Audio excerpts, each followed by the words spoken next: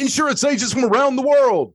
Hey guys, this is Scott Howell with the Insurance Guys Podcast. Hey, I've got a question for you guys. How many service calls do you get a day? How about a week? How about a month? More importantly, how many of those calls are revenue generating? If not, why are you still taking those calls? The reality is that clients don't want to call their agent for things like documents, billing, service requests. These are considered non-revenue generating activities that can and should be handled with a client experience platform, CXP. The rule of thumb is, can you rely on your technology to fully accomplish the same thing being asked over the phone? If the answer is yes, give the client that option, please.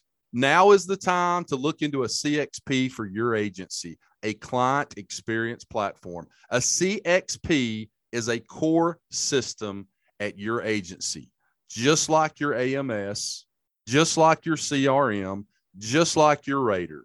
Having a client experience platform like Glovebox gives you a leg up on the competition and allows you to focus on sales, which we better all be focusing on because nothing else matters, and high-level service.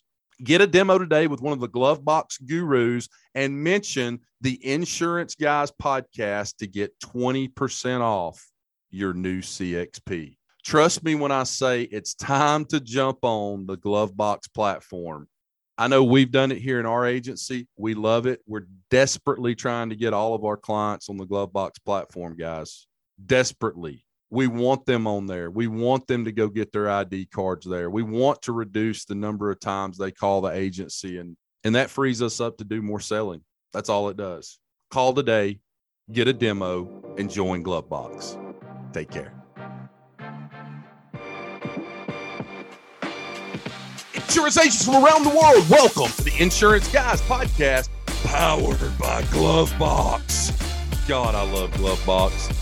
My name is Scott Howell, your fearless host and leader, insurance agency owner and insurance evangelist for I Protect Insurance and Financial Services, based out of Huntsville, Alabama. And before we get started on today's episode, please help me welcome. He is a 6'3" sophomore from Saraland, Alabama. Parade first team All-American, Rivals 5-star recruit. He is a fantastic insurance agent and a great American. Ladies and gentlemen, please put your hands together and welcome the incomparable Mr. Bradley Flowers. How are you, Bradley? I'm great, Scott. How are you today? Best I have ever been. All hell is breaking loose at my office right now. 40-mile-per-hour straight line winds. Oh, yeah. You're going to have weather today. SPC of 3 out of 5 today, which means you'll probably see a tornado today if you're up here. People calling in wanting insurance at the last second. Bradley, I have a very important announcement to make today. Would you like to hear it? Sure. You retiring? Would like to. Would love to.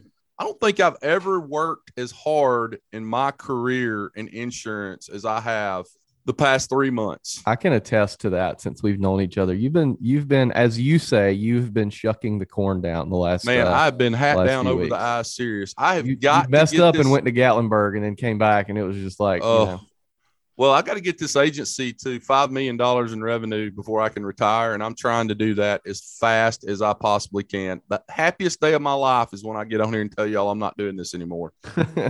Bradley, we need to talk today. Okay. And here's who we need to talk about today. Okay. We need to talk about Mr. Jalen Knowles. Ladies and gentlemen, I'm going to go ahead and put Jalen Knowles on blast today. Angela's going to love this. Jalen, I'm speaking directly to you today. And before I tell you what Jalen has done, let's just talk about what Jalen is looking at right now. So here we go, guys. It was very timely with the podcast 2 weeks ago. Jalen, here's what you're looking at.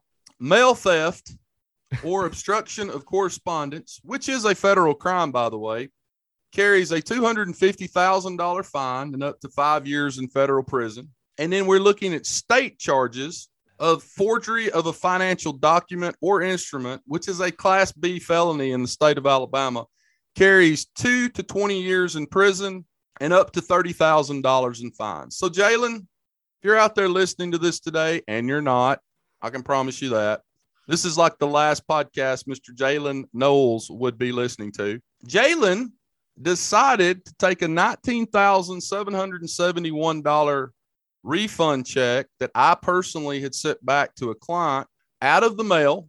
Then he, not very professionally, whited out the name on the check and hand wrote his name on the check. And on February the 7th, cashed a $19,771 check that when this podcast ends and we hit stop, Scott has to go file a police report. And then Scott has to send in the police report with an affidavit from my client that says that they don't have any idea who Jalen Knowles is, along with a banking fraud affidavit. And then that money will be put back in my account. It was very obvious when you looked at the check. I can't believe anybody would have cashed this. Right. But you've got my handwriting on the check. And then Jalen doesn't even try to copy my handwriting. He just writes it like in his handwriting. And so that's where we are with that today, Bradley. I'll be leaving this podcast. When we hit stop, I'll be going to the Huntsville Police Station to file a police report. So Thoughts, feelings? I have a couple things to say on this. One, Sure. The only thing I wish he would have done is I wish he would have done it before we did the podcast with Mike Fusco 2 weeks ago about Agency Bill, because that would have been a great tie-in. So I'm really disappointed in you, man, for waiting 2 weeks to do it. Secondly, let's play Dateline on NBC here a second. So in my opinion, as someone who watches a lot of Dateline on NBC at night, Love that show. It's a good show. Keith Morrison, man. Keith Morrison's awesome. Yeah. What did Jalen do with the check? That's my Keith Morrison impression. Jalen do with the money So check? one of two things happened. Either he deposited it electronically. No, I looked on I've got Okay. the back of the check. You know So where he you can put the check mark where it says Yeah, remote yeah. deposit. Did not do that. Well, of course, you could still do it. I know. to what be you're fair, saying. I never checked that box, and all my stuff's electronic. So Right, he could have right. done it electronically, in which case Correct. it would not have been cashed. It would have been deposited, Correct. which probably was going to make it easier for you to prosecute. Sure. Or he was somehow in cahoots with the person at the bank that cashed the check. Those two things that you just said is exactly what Clinton Orr said yesterday. He Yeah. said one of those two things had to have happened. I told Laurel what happened last night, and I said, "You're not going to believe what happened to Scott today." And I told her what happened. I showed Oh, her if people know me, they would be like, "Oh, I can 1,000% believe that." She said, 1,000%, "Good God, the craziest stuff happens to Dude. him." dude. Dude, I had a question yesterday for the Podcasters United group, which is supposed to be the cream of the crop in the insurance industry. Nobody answered it. Crickets. Nobody could even answer my question. Yeah. I'm telling you guys, whatever situation you've run into, don't tell me about it, because if you do, I'm just going to look at you and go, yeah, already been through that. Already done it. Well, it's like the client that I had a client recently that tried to commit fraud, that forged something, and I'm like, are they sure they didn't get me confused with Scott? Like, was that supposed to be me? You know? Right. Anyway, This has to be one of Scott's clients. Has to be. has to be. Guys, we have a very special podcast for you today. And Bradley, going back to the forged check thing, real quick, before we get to our wonderful guest that I'm excited to have on the show today, we need to do a podcast. I was thinking about this morning. We need to do a podcast on getting somebody on the show, either an agent that's been through this or an attorney to talk about this, or a carrier rep to talk about this. I probably personally know 4 or 5 agents that have had employees steal the money. And we have never done a podcast on that. So if you're an agent out there listening that has been through, and this kind of rolls into our podcast today, by the way. Yeah. If you're, and maybe we talk about it today. Hell, I guess we can. She's shaking her head like, hell yeah, let's do it. Let's get to it, guys. Let's just get to it. Guys, our mission on this podcast is to help you agents in any way we can. So when you listen to this podcast today, for the rest of your life, you're going to say, 10 years from now, when somebody steals a $20,000 check out of the mailbox and fraudulently puts it in the bank, you're going to go, ha, ha, ha. I know somebody that's been through this. His name is Scott Howell, and he has the craziest situations that have ever happened in the history of insurance happen to him. Call me, text me, email me. I'll tell you what I did to fix it. Okay. Let's get to our guest today, and I'm so happy to give her the introduction that she's always deserved. She was born, raised, and lives in Houston, Texas. She is a graduate of Southern Methodist University, acquiring a BBA in insurance and BA in history in 1984. She has 20 plus years of experience placing professional liability for insurance agents, brokers, MGAs, insurance companies, and other specialty lines. Her goal has always been to listen to her clients and develop solutions for each situation. Hell, that's what I do every single day. Number 4, her outside volunteer work includes the American Cancer Society, Houston Livestock Show, and Rodeo, which has donated over $500 million to graduating high school students in the state of Texas, and loves a good game of tennis or a round of golf. She is president of the U.S. E&O Brokers, a family-owned insurance business launched in 1976, and program manager for Insurance Agents E&O program with Wesco Insurance Company. Ladies and gentlemen, it is my profound honor today to introduce to you first-time guest on the IGP, Miss Angela Schroeder. How are you, Angela? I'm doing great, guys. Y'all have already hit all the good topics already, and we haven't even gotten to talk about Insurance Agents E&O yet. I tell people Scott always delivers. He'll be on other podcasts and then they'll talk about how good it is. I said, my boy always delivers. Angela, I have an office next door to me. I can move my office mate out. He's with a commercial real estate company. I will move him out and I need you I need a full-time compliance officer right here that I can walk into and say, it sounds like it. You've never heard of this before. You're probably going to have to go to a legal library and look a lot of this up, but I need help. You know, it's helpful, though, that your entire family are lawyers and judges, Scott. I have them all on speed dial, brother. I have to have them. I think God gave me all of them because they knew what kind of shit show I was going to be in over here. Mm-hmm. Angela, we have got a lot to talk about today, but before we do, climb in my DeLorean. Take me back in time to Southern Methodist University, SMU. Well, we had a great time back in the day. Of course, we had some great football players, Eric Dickerson and Craig James. And, we won every football game. It was a dream back then. But I saw the 30 for 30 on you guys. It was a lot of fun back then. Hey, it's not my fault that Eric Dickerson had a Trans Am that was maroon that was given to him by Texas A&M. Okay, he drove that around the SMU campus all the time. So there was no payment. There was nothing going on in college football with regards to payments or cars or anything. Okay, I agree. Only SMU got caught because they were the smallest ones. No, just kidding. But those were good days. That were how ironic that now they're all getting paid. Yes. At the end of the day, right? Hey, and by the way, just so that everybody has a point of history. So when you went to SMU and you took insurance, well, there was one insurance professor. And so I had the same insurance professor my dad had when he graduated in 1955. Wow. So the guy was a young guy then. And then he continued on with life, health, property, casualty. And we all had to go to the state of Texas, to the state of Austin, Texas. We all had to take a tour of the insurance department. We had to meet our regulators because one day we were going to meet them one way or the other. And so we all had to go. And we had a great time in college. But the education on insurance and business was great because it's like being a lawyer or anything else. There's just a lot of history to it, and absolutely. It was fun. It's fun. It's good to know. It's fun. It's a great industry based on past experience. And I guess I must like timelines in history because I studied a lot of it. Well, Alabama has an insurance. Is it the Insurance Museum? Oh, Scott, I don't know.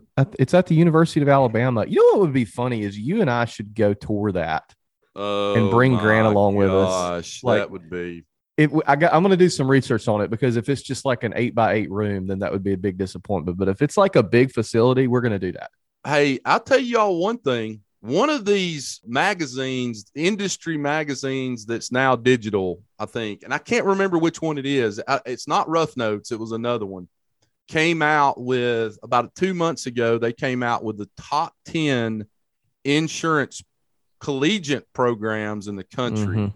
And it was like, I think Purdue, Penn State. I can't remember who all was on there. I remember Florida State was on there, I believe.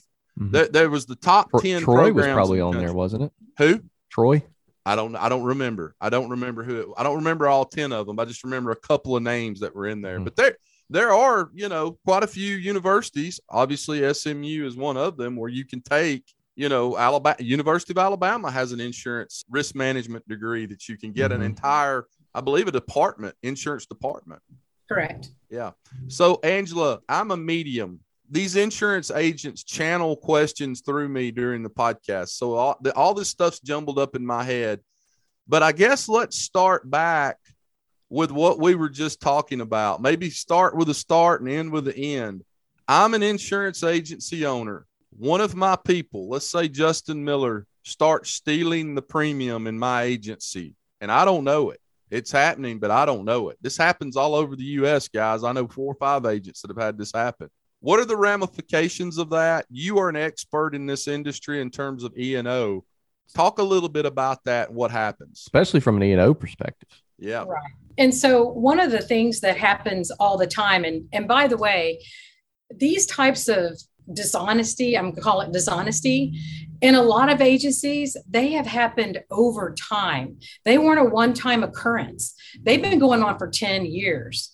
And typically it's somebody who comes in that starts with the receptionist area, moves in and starts handling some things day to day. And they happen, I've seen them happen as long as 20 years. And so when you wake up and you realize those funds are gone, then you have a problem, because now you have to persecute that person in some sort of either criminal prosecute that person. Them. And you have to turn in a prosecute. Right. And I mean, I'm telling you, I've seen them where they went out and bought patio furniture. They're reselling patio furniture. They've actually opened a separate American Express card in the owner's name and is sending the American Express card through payables. Yeah. And yet they're buying merchandise and somehow that card's getting paid.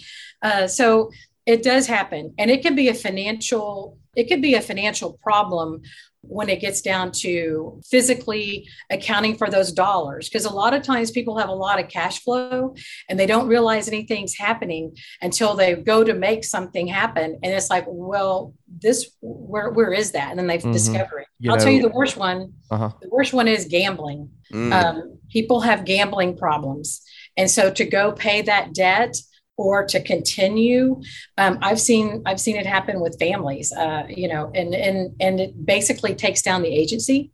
It takes down the family estate, basically, because the family was, involved in the agency. So it happens to everyone, and you're not free unless you have good checks and balances in your office with actually 2 people handling, one handling the cash, one handling deposits. And I know that's hard for small agencies. Well, and not only that, the thing that would concern me as an agency principal more so than the financial piece is the reputation harm from that. Because, I mean, I know all of us know of some agents who've either done that and gotten away with it or been accused of that, or at least I do. I don't know them personally, but I know of a few agents that have, at least there's been rumors swirling years ago, right? And they're still in business. And I can tell you unequivocally, it affects their production, because we will quote people and they'll be like, well, I'm not going to such and such because of what happened in 1982. You know what I mean? It's the reputation harm. It's the main thing. Well, and you're the trusted insurance agency, and you have people that you trust in your office. And then once that trust is broken, then you have an issue. And by the way, it doesn't just affect the cash flow. These people are taking premium payments. So in some cases, premiums are not going to the carrier. And sometimes it's a very nasty, I say nasty, it's a nasty note when all of a sudden, like, where are these policies? And there's no policies. They've actually issued a fake policy number and taken premium.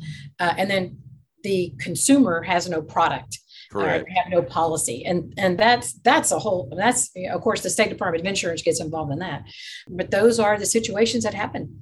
Yeah. So let me first say this, guys. If you want to lose your agency and not be in the insurance industry anymore, which you have a tremendous opportunity.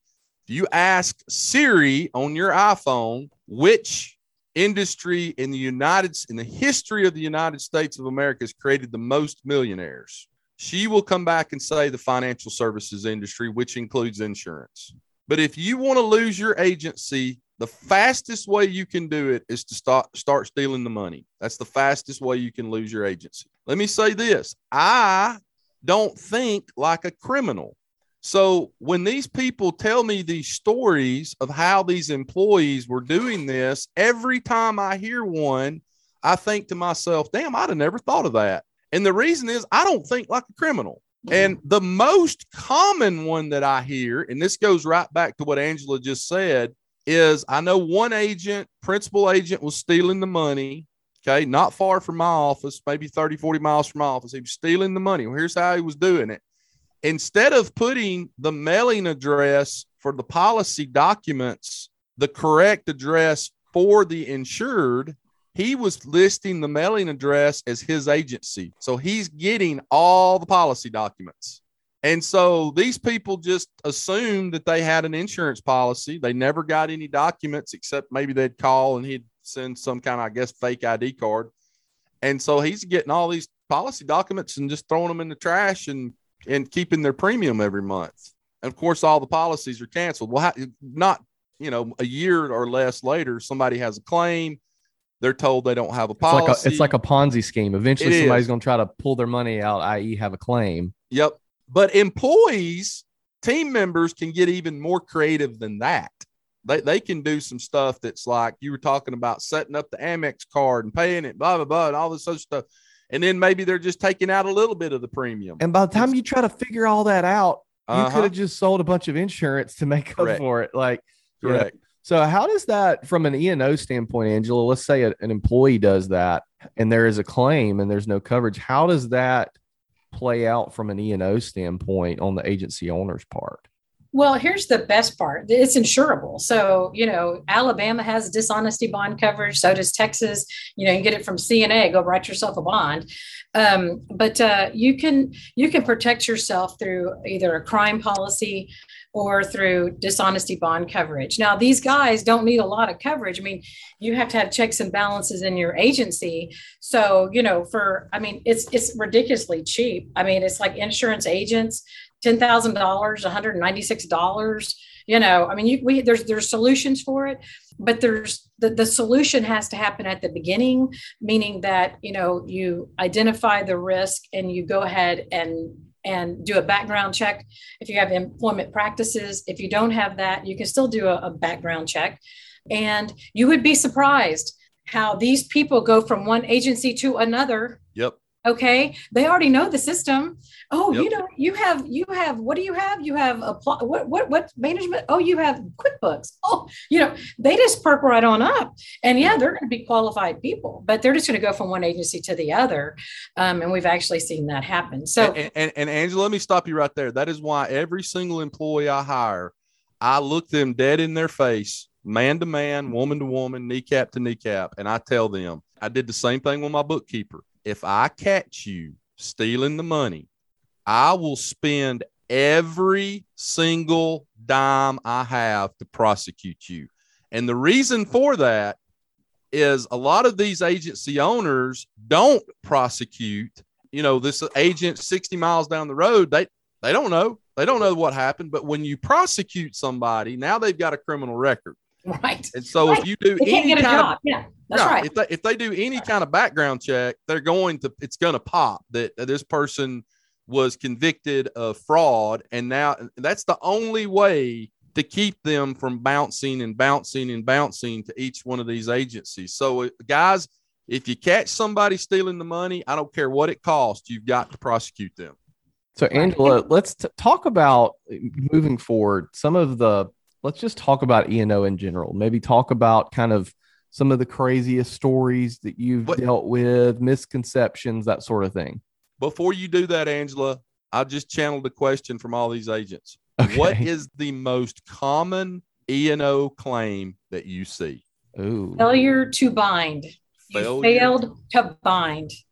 Go into detail on that. So it's pretty easy. So either A, it was Friday afternoon and everybody's going to the football game or whatever they're doing, and somebody comes in, puts the app in or the request in, and it's after 5, everybody shut their computer down, and we come back on Monday and we're sick, we forgot or whatever. Okay, so that kind of failure. And then failure to bind adequate coverage. So the assumption was the insured wanted X, Y, and Z, but we failed to bind the correct amount, or we basically just didn't get the whole story, but failure to bind. And so what was the second one? Failure to bind what? An inadequate coverage. Inadequate coverage. Yeah. So came in, had a request for something, and we just didn't bind the right insurance, or just didn't bind the right amount, or in some cases just didn't offer, the rest of the coverage. Maybe we only offered part and did not offer the remainder. And it can be flood insurance. It can be anything like that. Right. But those are the two. And remember, when we get down to inadequate coverage, that's limits. We offered minimal limits. Maybe we didn't offer a personal umbrella for $100. I mean, whatever we didn't do. So those are the two. And remind yourself that nobody went home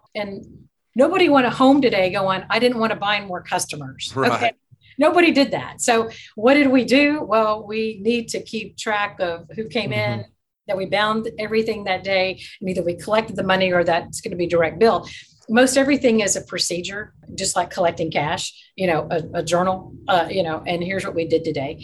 People that come in to make changes on their policy, that's still failure to bind. I mean, you failed to take that information and put it in the system. So that, they could get that extra car covered, or a trailer. Trailers are the worst. If anybody has a trailer that walks into their office, that is the number one failure to add that I've ever seen. Trailers. And sometimes it's not necessarily that they failed to add it. Nobody went in on these systems and made sure that it attached. All the carriers are screwy with the way they do trailers. They all are different. Yeah. So trailers, let's just focus. If we're going to fail to add something, make sure it attaches. And two, you have like Progressive. So when you go to quote somebody in Progressive, usually it auto pulls the vehicles by the VIN registered to them, but it won't pull a trailer because a trailer is not necessarily registered in the same way. And there's no national standardization of serial numbers for trailers like there are VIN numbers. You know what I mean? Right.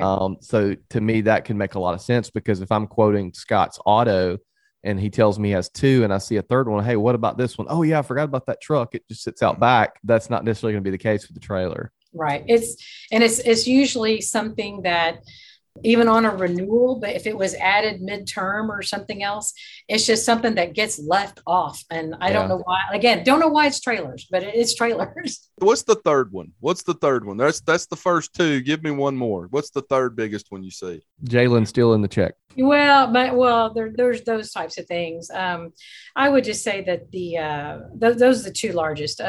Everything else is going to be a situation where the carrier comes back to you and says, hey, I needed this PIP form. Do you have it? And the agent goes, oh, I uploaded all those documents 20 years ago, and of course the carrier didn't have those. So documents, signed applications, so that we're making sure that, when the carrier does come back, we have that signed information, because, the carrier's in a bad position if you don't have the signed app and that person committed fraud.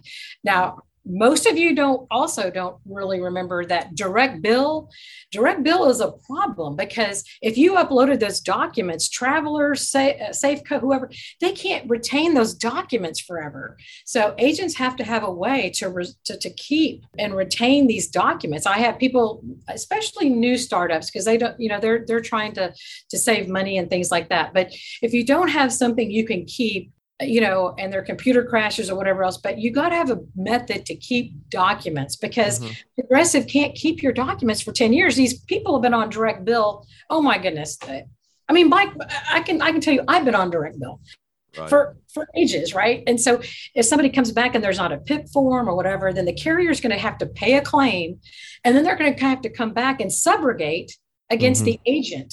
right? Because they had no choice but to pay it. And it's too late to find that form, 5 months later. When they come to you, they have a time for good faith to settle a claim. And so good news is your E&O will cover that, right? But it would be so much faster that you didn't have an E&O claim and you had a document, you had some sort of document retention, policy or something, or you got those forms re-signed every 5 years when you had to purge your documents, whatever it is, get a procedure in place so that you're not harmed by a subrogation claim from an insurance company. We had a new agent start at Portal 2 weeks ago, and we were training her, and she comes from the industry, and she said, "Hey, what documents do I upload into the AMS when I'm done writing an account?" And I said, "All of them, everything, all of it. Yeah. Just make sure it's labeled correctly, all of it." Stick it in there. We'll go find it later. That's one value. Like, we like to knock on legacy AMSs, but that's one huge value to a lot of these legacy AMSs is they have document storage and it's there forever. And I think NowCerts, even, we actually don't do this. We probably should. I think NowCerts, which is what we use, has an integration with Google Docs where it'll actually back it up in Google Docs too. So you essentially have two, and nobody does won't need search. Won't need it when we get our blockchain finished, Bradley. There you go. So Angela, let's talk about, when we briefly talked about this beforehand. There's one question that when it is posted in any Facebook group of insurance agents, no matter the Facebook group, the entire group lights itself on fire and self-combusts with people arguing. There will be 508 comments and everybody is disagreeing with everybody. And I cannot say that I'm not sometimes the one that's stirring that pot. Should you call your late pays? And is it an E&O exposure if you call your late pays? I will give you the floor. And just so you guys know, Angela and I slightly disagree on this. I'm not saying she's wrong. I think she's right. So anyway. The main thing is that we all have a policy. So either we're doing it or we're not. We cannot play favorites. Mm-hmm. We cannot just choose to, he's always late, but he always pays. We have to have a consensus. So the larger agencies have gone to no call because they don't have the manpower to continue to call. And then we have COVID, right? Where people are not even in their spot. They're not answering texts or whatever. So the methodology, has to be where we do it for all or we do it for none. So either way you want to play it, that's fine. If you're a small agency and you don't have that many customers and you're in control of a lot of it, then, I don't know that it's bad. If you don't have control and you don't have a system to keep that going, then you probably need to have some sort of disclaimer.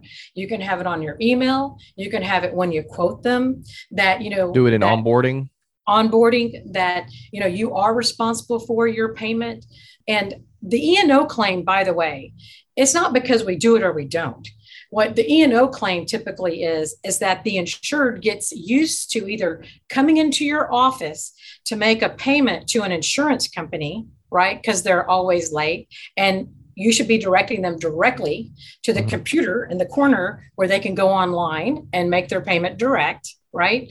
Don't take those payments because it's not that you notified them as much as the method. If you take the money and it's late and they still get canceled, that's where you get in the center of something. And you don't want to be in the middle of that. Yeah. Premium finance payments, a lot of people on commercial lines, they're premium finance notes. So if that's the case, the premium finance company is contacting them as well. So, you have a backup, but the notice should be if you change you change bank accounts, you change your credit card, you had to change your address, whatever it is. Those are the things that should be on your onboarding. You're responsible, and all of these things require a note to your insurance company. Here's your 800 number for Progressive or whatever. But people don't always think about it when their account's breached, and so sometimes, it's like, well, Gene never misses a payment and whatever. So that's why you have to be careful. You have to say all, none. You can't have the great divide and I call some and I don't call the others. Well, it's like, so I posed this question in an insurance group a few months ago, and people have misconstrued what I'm trying to say. Like, I don't think if you're the agency that takes cash payments and nobody is on EFT and you have a bunch of late pays, I don't think you're set up to call them. I think in that case, you should say none, right? But I posed the question to this guy that was arguing with me in this group, and I said, okay, we don't call anybody. I said, okay, so you have a $50,000 commercial policy and you know the person somewhat, and you notice the day before renewal it hasn't been paid yet. You gonna call them or not? Everybody's like, hell yes, I'm gonna call.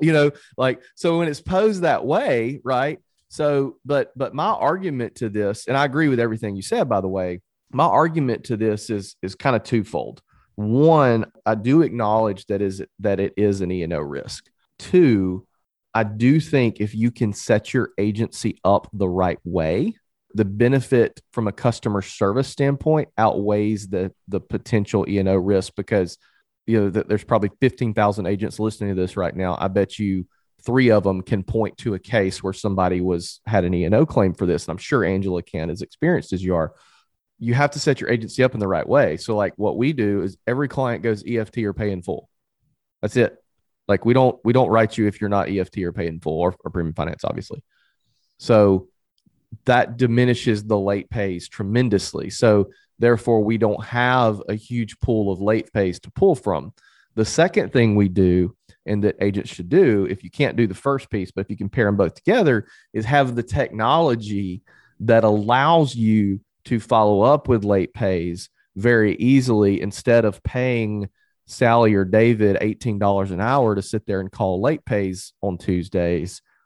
Have technology that'll auto text people when their account goes into late pay, or have a virtual assistant. We do a combo of both. So I think you should set your agency up in a way that it makes you really easy to do it. Because if we're being honest, if you've got a $5 million agency and your retention is affected 1%, that's a lot of money. And that money might be more than the E&O deductible on your policy. Yeah, and typically, right look at it. Yeah, well, and also, like if it's a new client coming on and onboarding, and maybe they are not looking for the payment from the carrier or whatever. I mean, okay, that first one to get them triggered into the system, that's one thing. But here's the other bizarre thing: if you're a non-standard auto guy and you collect $50 payments every month, they don't usually mess up, because they have a system in place where they're coming in and they're accounting for that $50. Those notices go out, whatever. So you really have to see what are you in? Are you in the collection business? Are you in the customer service business? And then once you get to a point, right, where, like you said, you have to have a methodology where the only people to follow up on is to make sure he got his new policy because he's a new customer or whatever else. But you just have to set your bucket down on what you're good at. And technology does help. I mean, texting, whatever, commercial lines is totally different than personal lines. A lot of the systems, they have texting and whatever. I mean, if you're going to text me, I'm probably like, what's going on, but if you're texting as, hey, a follow-up, whatever, that, maybe that's fine. But, we have the biggest thing we had during the last, I guess, 24 months was you were trying to reach people and they had already passed away. So, so you we've got one of those right now. Jeannie passed away, and you go, oh my gosh, I mean, I need to call Jim. Did Jeannie, whatever. Yeah. So, agents have a lot on their plate. Yeah. Well, and that's my point to the argument, is that have a system. And I think a lot of agents could very easily set something up, whether it be from a tech standpoint or from a process standpoint or VA standpoint or whatever. Sure. I think they, instead of doing the work to figure that out, hide behind the guise of, oh, it's an E&O claim, we're not going to call anybody. When in fact, if you could spend a little bit of time to set that up, retention means more than new business at this point. And the later you get in your career, the more and more retention, means. I had an agency owner a few years ago that told me, he's like, I don't care if people tell me I shouldn't do it. Other big agencies tell me I shouldn't do it. He's like, we're calling every late pay. And that guy sold his agency for 8 figures. So, there is it's something you got to figure out, Scott. Hey, Bradley. Hey, Scott. Here's what I'm going to tell all these damn agents. I have a really good question too. Y'all stop being stuck on stupid. Here's what we all need to do, including me. Here's what I'm going to do.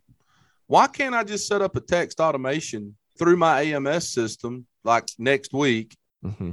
And here's my question to you, Bradley. Hey, Scott. Yeah. That text automation, that's the late pay text automation, would you send that out 3 days prior to cancellation or the day before or 2 days before? I try to approach everything of minimizing service as much as possible. I would go 1 to 2 days. And the way you can set it up in your AMS is most AMSs have some sort of notification system when a policy goes into pending cancel status. So the 2 ways you would do that is if a download comes in that something's pending cancel, or based on the effective date, there's not a renewal set up, right? Right. So what you can do is you could set up, let's say your AMS doesn't have texting. I'm sure there's some sort of email notification, right, Angela? Like, hey, this policy's slipping into pending cancel, where you can notify the customer or your agent or something like that, right? Well, what you could do is you could set that up to go to a parsed inbox. And I'm laying this out for the people that don't have texting. You could set that up so it goes to a parsed inbox, which is a tool that Zapier has. So Zapier is a computer program that you use to connect other computer programs together. Basically, it's digital duct tape, right?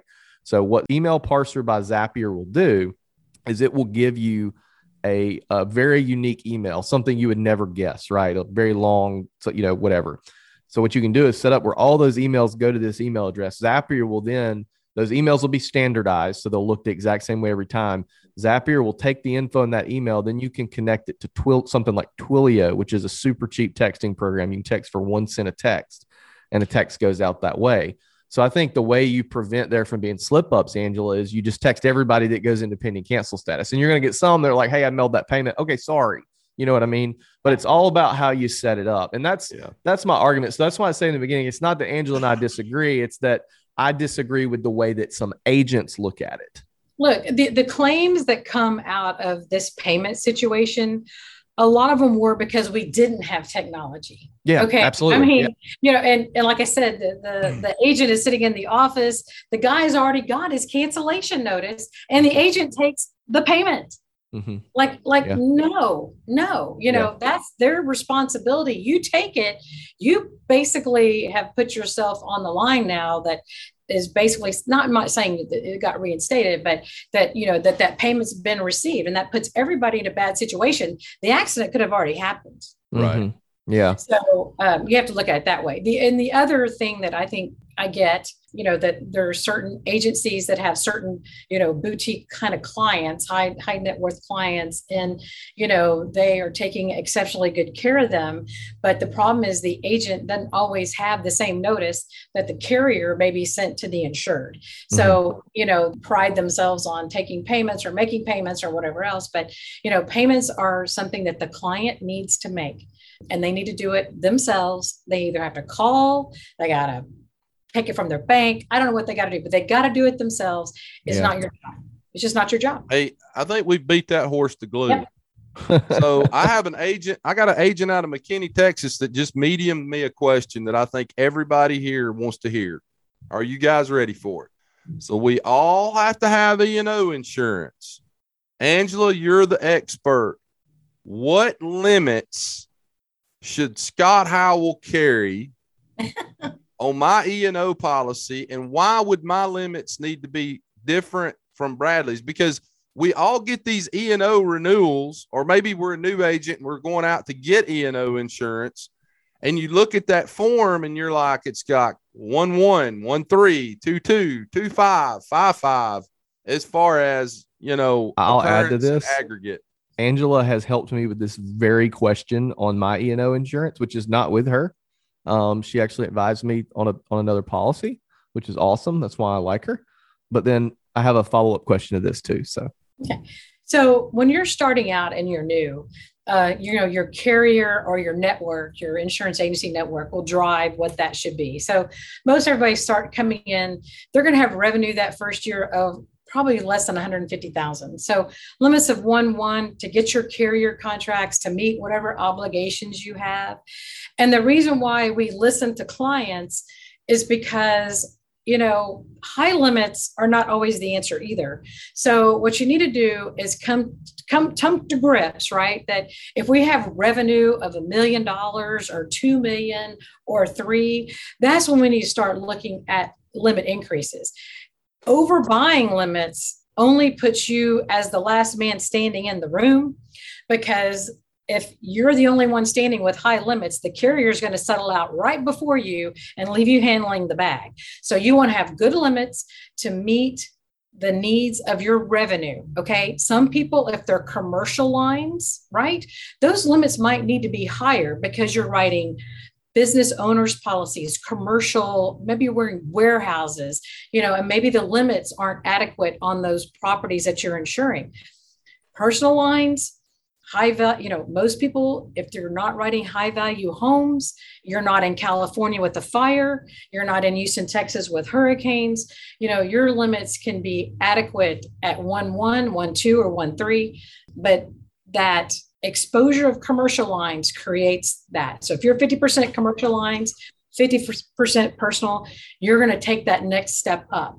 Okay. Because you have more exposure. Let's use Scott as an example. Okay. I'm 60% commercial. I'm 40% personal lines.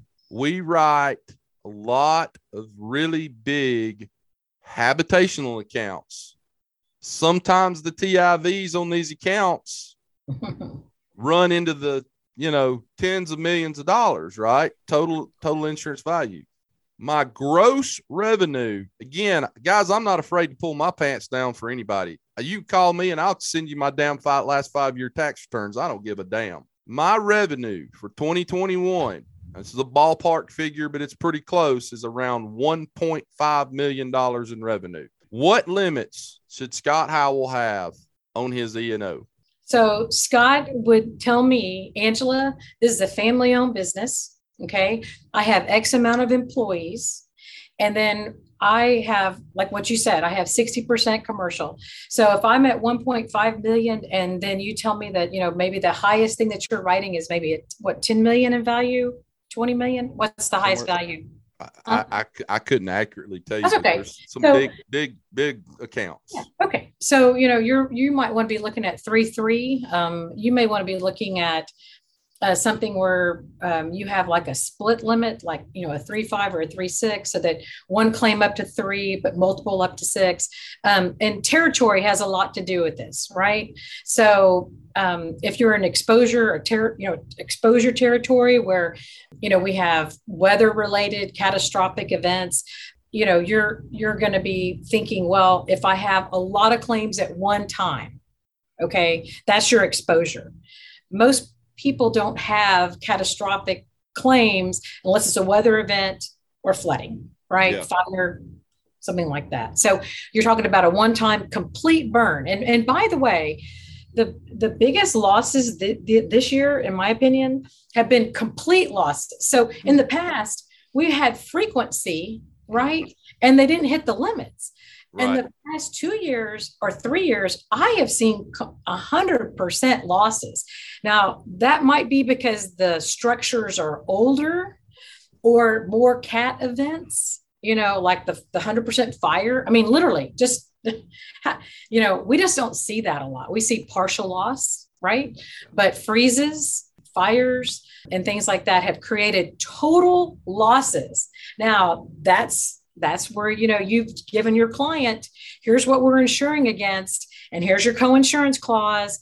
And here are the things that, you know, if you have a complete loss, if you're a good agent and you tell that guy, here's what your complete loss is, you're not going to have a problem. But if you underinsured that person, or that building was too old to get adequate insurance, that's where you got to reach out and get your back pocket out and give some sort of coverage form saying, we cannot insure you to replace this building. And there's no insurance available. And by the way, you're free to go use any insurance agent in the world to get this building covered. Right. Okay. You're free. Talk about the importance of consent to settle. Consent to settle for the majority of agents that are small. there might be a hammer clause in it. The reality is that most people that are, again, making $500,000 or less of revenue, you're not going to go to court. You're not going to spend your time. You need to be running insurance business and taking care of your customers. If you feel like you've been wronged by your E&O carrier, that's fine. You can go back and say, look, I really don't think we should settle this at this time. If it's something under $40,000 that is a bumper, a car, a minivan, you're going to go ahead and settle it to get it out of the way and get it off your plate. Yeah. Consent to settle, typically in the past, it's built into some policy forms. In the past, it's meant for people that have a legal team. Now, most of our independent agents don't have a legal team. Now, Scott, he's got some family members, he might be able to handle it. But the majority of time, you're going to be, if you're running a certain line of business and you've got a staff attorney and you think fraud's happened, then you might decide that that's a good thing to do, to not accept the carrier's settlement offer and to go ahead and continue to fight that, because either the fire department said this is suspicious, it was arson, this guy went your crazy clients. Or whatever. Yeah, anything can happen. But for the majority of people that are, revenue under $500,000, you don't have time to fight the court system. You don't have time.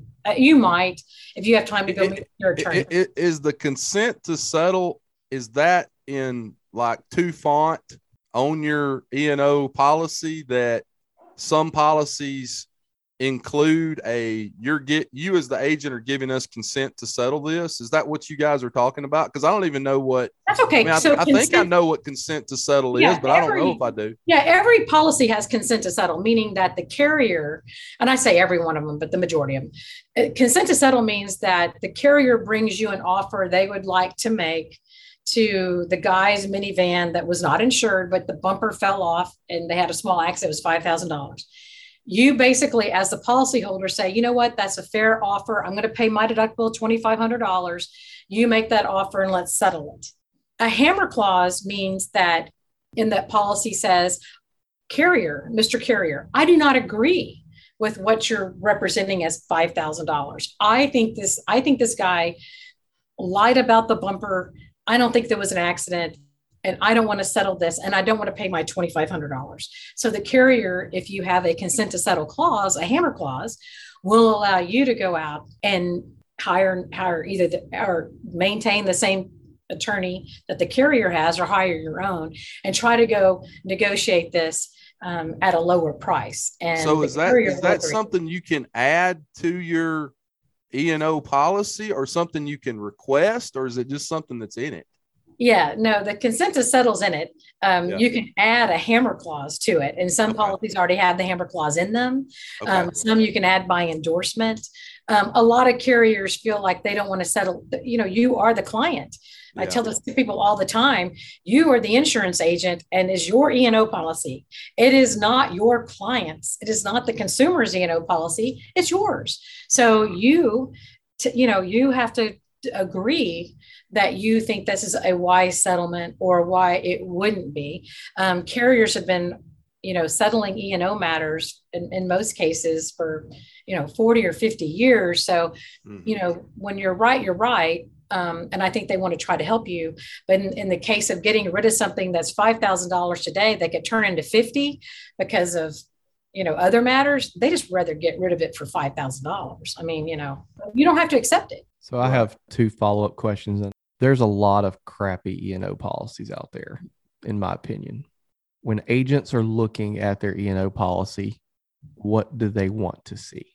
What are some endorsements that, in your opinion, agents have to have on their E&O? And we've all done it. I did it when I opened my agency. I was on a shoestring budget. I had to buy the cheap E&O policy that got me the appointments.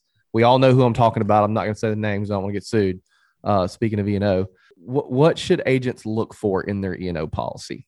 Yeah. So the first thing is punitive damages, consent to settle, duty to defend, no absolute exclusions. Now nuclear war, okay, but we shouldn't have absolute exclusions. First dollar defense. We should have first dollar defense, and we should have defense outside those limits. So those are the major things. Exclusions let's talk about it in another way. What exclusions are normal? Well, crime. You can't steal money from yourself and expect your E&O carrier to cover your criminal background, right? You cannot expect. Well, wait a minute. You're right about that. But what if one of my team members steals the money? Is that going to be excluded on the E&O? If it was intent, yeah. Now, in some cases, the carriers will try to get those policies all reinstated for you, right? And so let's say somebody comes in and dupes a whole bunch of policies, okay? And I've actually had this one happen. And by the way, guys, insurance agents, listen, y'all need to be writing this shit down. I'm writing this down. And if I'm writing it down, you need to be writing it down. Go ahead. I'm sorry, Angela. That's okay. So let's just say somebody issues a whole bunch of false policies in your office and takes the down payment, right? The E&O carrier is going to come in and try to reinstate those policies with the insurance company, right? Because the only person that's been harmed is the consumer. So nobody wants that to happen. So if that policyholder paid X amount, a lot of times between the E&O carrier and the carrier, they may waive some of that down payment or something, or they may have to go back to the consumer and say, hey, here's what happened. But in order to reinstate your policy, we have to start over because we want those customers to get back in on the policy as soon as possible so no claims actually happen. But as far as the insurance agency getting their money back for the money that was stolen by that employee to reimburse the time period, that's probably not going to happen. So a lot of times sometimes and this is the dire situation. You may not have the wherewithal to go to a bank to get that prorated premium between the time that policy was started and the time that policy was found out to be false, right? And you have to go reinstate it. So typically the carriers work with the E&O carrier to get all those policies reinstated. Now, there may be some premium and in between, and sometimes carriers will let the agent pay that out. Sometimes they will let, sometimes the agent will have to go get a bank loan. Sometimes a premium finance company will help them. But that's a bad value proposition right there. Yeah. So E&O does not have to do that, except for they do not want you to have an E&O claim because there was failure to get the policy put back into place. And I've seen this with thousands of policies, not just a policy, right? Yeah. Thousands of policies. So it's in the public's best interest and the carrier's best interest and the agent's best interest to get all this taken care of, wrapped up, and everybody back, insured. Because when does the loss happen? It happens when you're uninsured, right? So your E&O, although if you the owner took the money, no, they're not going to help you. But if something like that happened within the agency, then the carrier would come back and try to obviously pay for that. What are some more exclusions you can expect on your E&O policy? You can expect if you're not licensed there and you write insurance there and you have a claim, no coverage. Okay. You have to be licensed in the state that you write with. Every policy follows licensed services. Okay. So you have to be licensed. I know that, people, I've got to get licensed. I've got this big deal. I got to get this, added to my E&O and And the first question is, well, are you personally licensed there? Because you have to get yourself licensed. You have to get the agency licensed. And so these policies follow licensed services, right? So you're not licensed, don't go, or get licensed and then go. Your E&O policy doesn't know if you're licensed or not. It's just following that. So you want to make sure you're licensed before you write that business there. That's one that people kind of overlook because you get, oh yeah, I'll get licensed and whatever, but you have to make sure that you're licensed. The next thing I think that would be thought process on the exclusions is exclusions for pollution. Because, you could have an auto accident, they could have a trucking accident, whatever, you can't have that. You can also have exclusions that on products. So if you're writing securities, you're a financial advisor, you're writing mutual funds, you just want to make sure that policy either needs to be endorsed with those services or includes them if you're licensed for them. Okay. So a lot of people get licensed in securities or mutual funds, life insurance, whatever. Typically, E&O policies do not cover life settlements, premium financing of life cases. Okay. They're not going to cover anything that's out there that's, again, it'd be a specialty coverage and you would need to find out. Most of our average E&O policies, though, cover so many of the services that we write every day that you don't really have to look. I look at exclusions and just make sure, hey, my contracts, if I have contractual liability, if I'm writing with Safeco and I failed to do something for Safeco in my job, will I have contractual liability? Yes, I will, because my policy has it in it and I have a contract. Independent contractors, big one. If you're going to have independent contractor, you need to have something in place that says, here's your services you render for the insured, for the named insured on my E&O policy. Here's when I can fire you, and here's how I pay you. If you don't have those things, you can also be in a pickle, later on down when that person has done something, and they may not even done it for you. Then maybe they worked on behalf of somebody else, and you get dragged in. Maybe they wrote, these are my favorites. You don't have a market. So they wrote the property over here and they wrote something else over there. And then nobody talked to each other. And we had a claim that was basically a gap in coverage. So now whose fault is it? So in closing, I have one more question. And I do too. Okay. Well, I got the most important question of the day, but go ahead, Bradley. When I ask this question, I guarantee you there's going to be a lot of agents that go, ooh, I've never thought of that. The latest and greatest trend in the insurance industry, in my opinion, that has been taking over like wildfire the last few years, virtual assistants. Right. How do I make sure that my E&O policy adequately protects and covers the actions of my virtual assistants? And does that vary based on if I go with an E&O company, a VA company like CoverDesk, or I go direct and hire them? And if so, how does it vary? Right. Hey, that's a great question. So virtual assistants are probably no different than any other vendor you use or any other tech product you use. So you have to look at it as a vendor. You have to look at it just like any procedures you have in your office. And is that the case if I hire direct as well?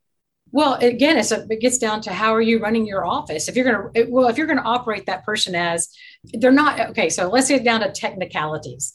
Yeah. If this person is not in the United States, they're not a natural person of the United States, right? But they're a person and they're a human. And do you have to be located in Houston, Texas to work for Angela Schroeder? No, you don't.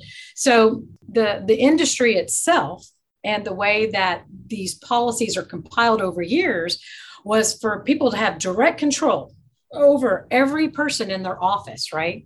COVID pretty much got rid of that thought. That cat got out of the bag. That cat's out of the bag. But you start reading these policies and you go back and I'll have thousands of people come back and say, well, so-and-so said, they weren't in my location and they weren't here. And I'm thinking to myself, okay, so what's the disconnect?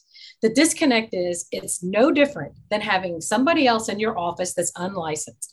There has to be control. There has to be procedures. And they are not an agent that is able to issue licensed services. Now, what are licensed services? Every state has what they call licensed services on the DOI. Okay.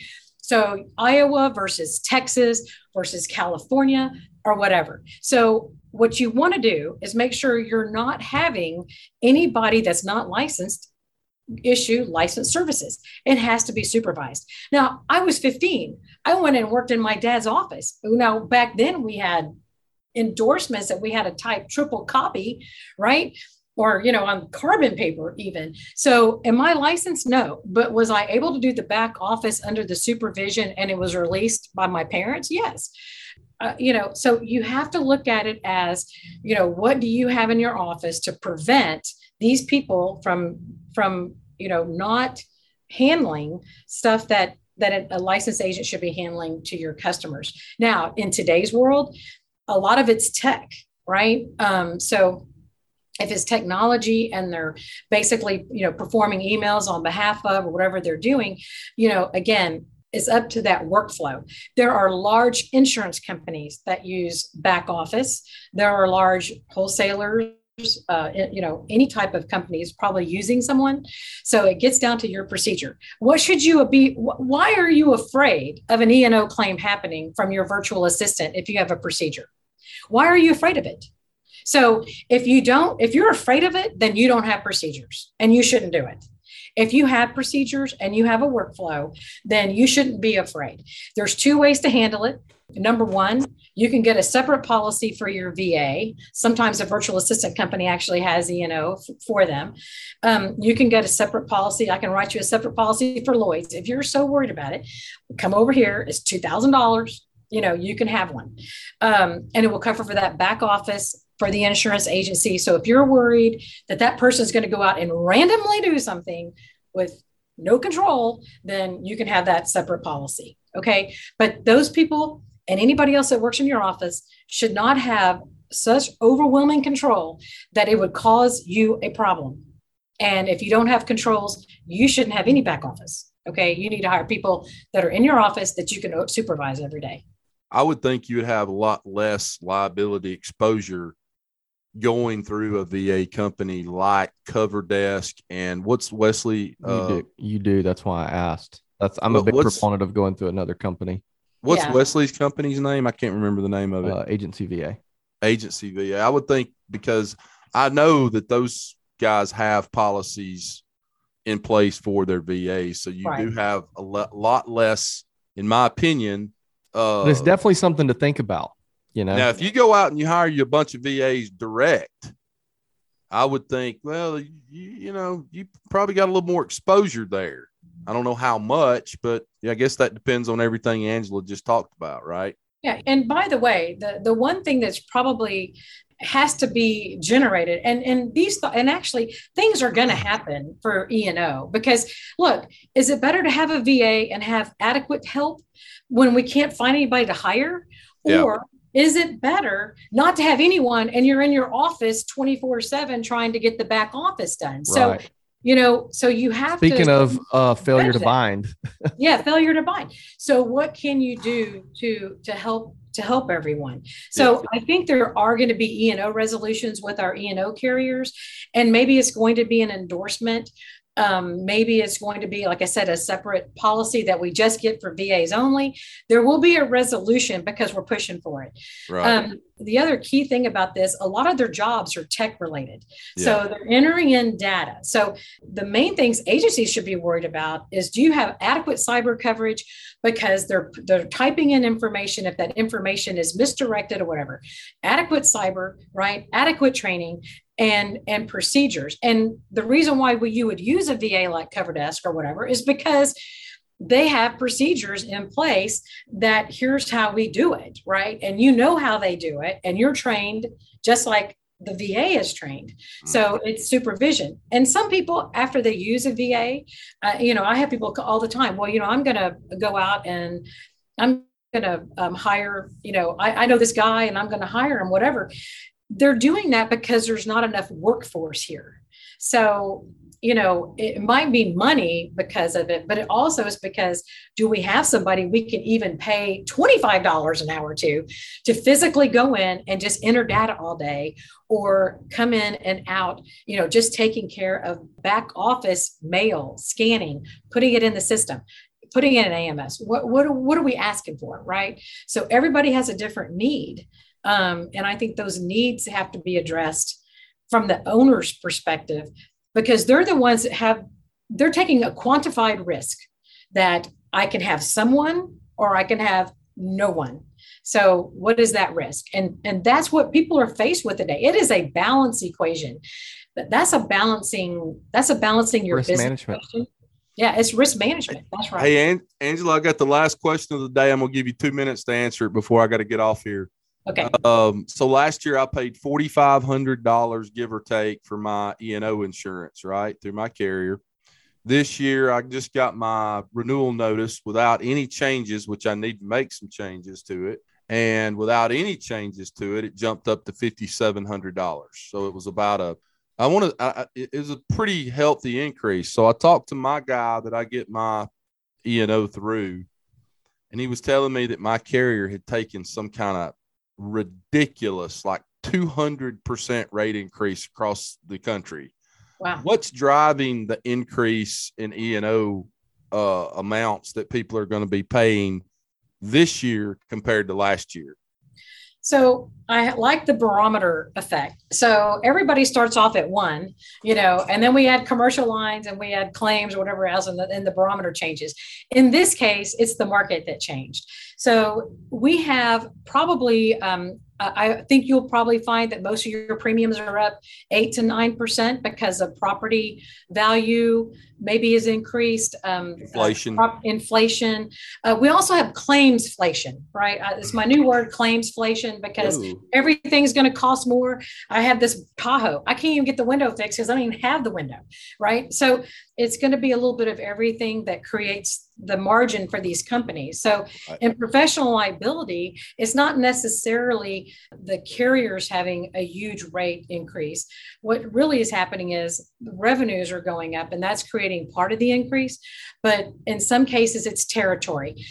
We've noticed that there's a lot of carriers on the coast, that have had to even reduce limits. Okay. I had that happen to me.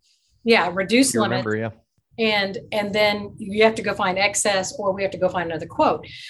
So those are the driving forces, but the cat losses. So if you have to kind of look at it as an industry-wide Band-Aid, but everybody's E&O should be going up between 5 to 8%. Again, these are not on the smaller clients. These are going to be on books of business with probably $500,000 to $1 million in revenue and up. So we're going to see the largest increases there. You're going to see the next largest increases if you had a claim. So those claim-free debits are over if you had a claim, and they're going to take that experience for being good away. What if you had to put them on notice, but there was nothing paid out? You should be okay. They're going to take away that. They can take away the claims-free debit and just bring you back to 1. They may say, I'll take we'll take a little bit away. Or if there was nothing paid and it was just something that, hey, I called in, I had the situation, but it got resolved. The carrier actually paid the claim. You're probably not going to see a whole bunch of issues there. But what we have seen is a restriction in the marketplace, okay, where some carriers are going to be going out. We have some players in the marketplace that aren't offering adequate coverage, and carriers are getting tired of replacing that. So if they're tired of replacing it, people are asking for midterm changes or whatever. Some carriers are saying, you know what, we're not going to replace that. Sorry, you bought it. You shouldn't have bought it. And we're tired of dealing with it. Right. But overall, MGAs, and Scott, I don't know if you're an MGA or a wholesaler, but MGAs and wholesalers are going to have increased costs because typically they're carrying the higher limits, and those higher limits are coming at a cost. Okay. Right. Because most carriers want their 1-1 pricing is okay. 2-2 might be okay. Once we get to 2-4, 3-3, some of them aren't even willing to go past 3-3. Gotcha. Hey, Angela, I've got 10 other questions that we don't have time to, so we got to bring you back on. Yeah, not a problem. Guys, as I end every podcast, rewards come from action, not discussion. Listen to this podcast twice today. E&O is very important, something that we all have to have. It's going up, as we just talked about. There's a lot of things in there. I think Bradley understands E&O a lot better than I do, because I remember when he started his agency, he did a lot of research. He was looking for the best policy at the best price. And I remember he and I talking about, him reading all these policies, and he didn't want this one, but he wanted that. This one had that exclusion and this one didn't. And so I reach out to him, not me, because I don't know as much about it as he does. But reach out to Angela. Yeah. As I always end every podcast, guys, rewards come from action, not discussion. Get your ass out from behind that desk today. Go out into the big bad world, build relationships, write good business, make money for your family, for your wife, for your husband, for your kids' college fund, and for your parents that are struggling out there today. Go make money for them. Write good business for the agencies that you represent, and write good business for the companies that you represent. Bradley Flowers, I love you. Thanks, man. Thanks, Angela. Oh, thanks. great podcast. We are going to definitely have you back on for my next 10 questions for you, okay? Absolutely. Guys, you were listening to the Insurance Guys podcast, and we love each and every one of you. Thank you so much for being a part of our family, and we'll see you back here real soon. Take care. Thanks for listening to the Insurance Guys podcast. If you need to know more about me or you need to get in touch with Scott, you can always reach me at theinsuranceguyonline.com or email me at scott@iprotectinsurance.com. And if you need to get in touch with Mr. Bradley Flowers, go to portalinsurance.com or email him at bradley@portalinsurance.com. Guys, we love you. Thank you so much for listening to our show and being a part of our family. And we look forward to seeing you again next week on the next episode of the Insurance Guys podcast. Take care.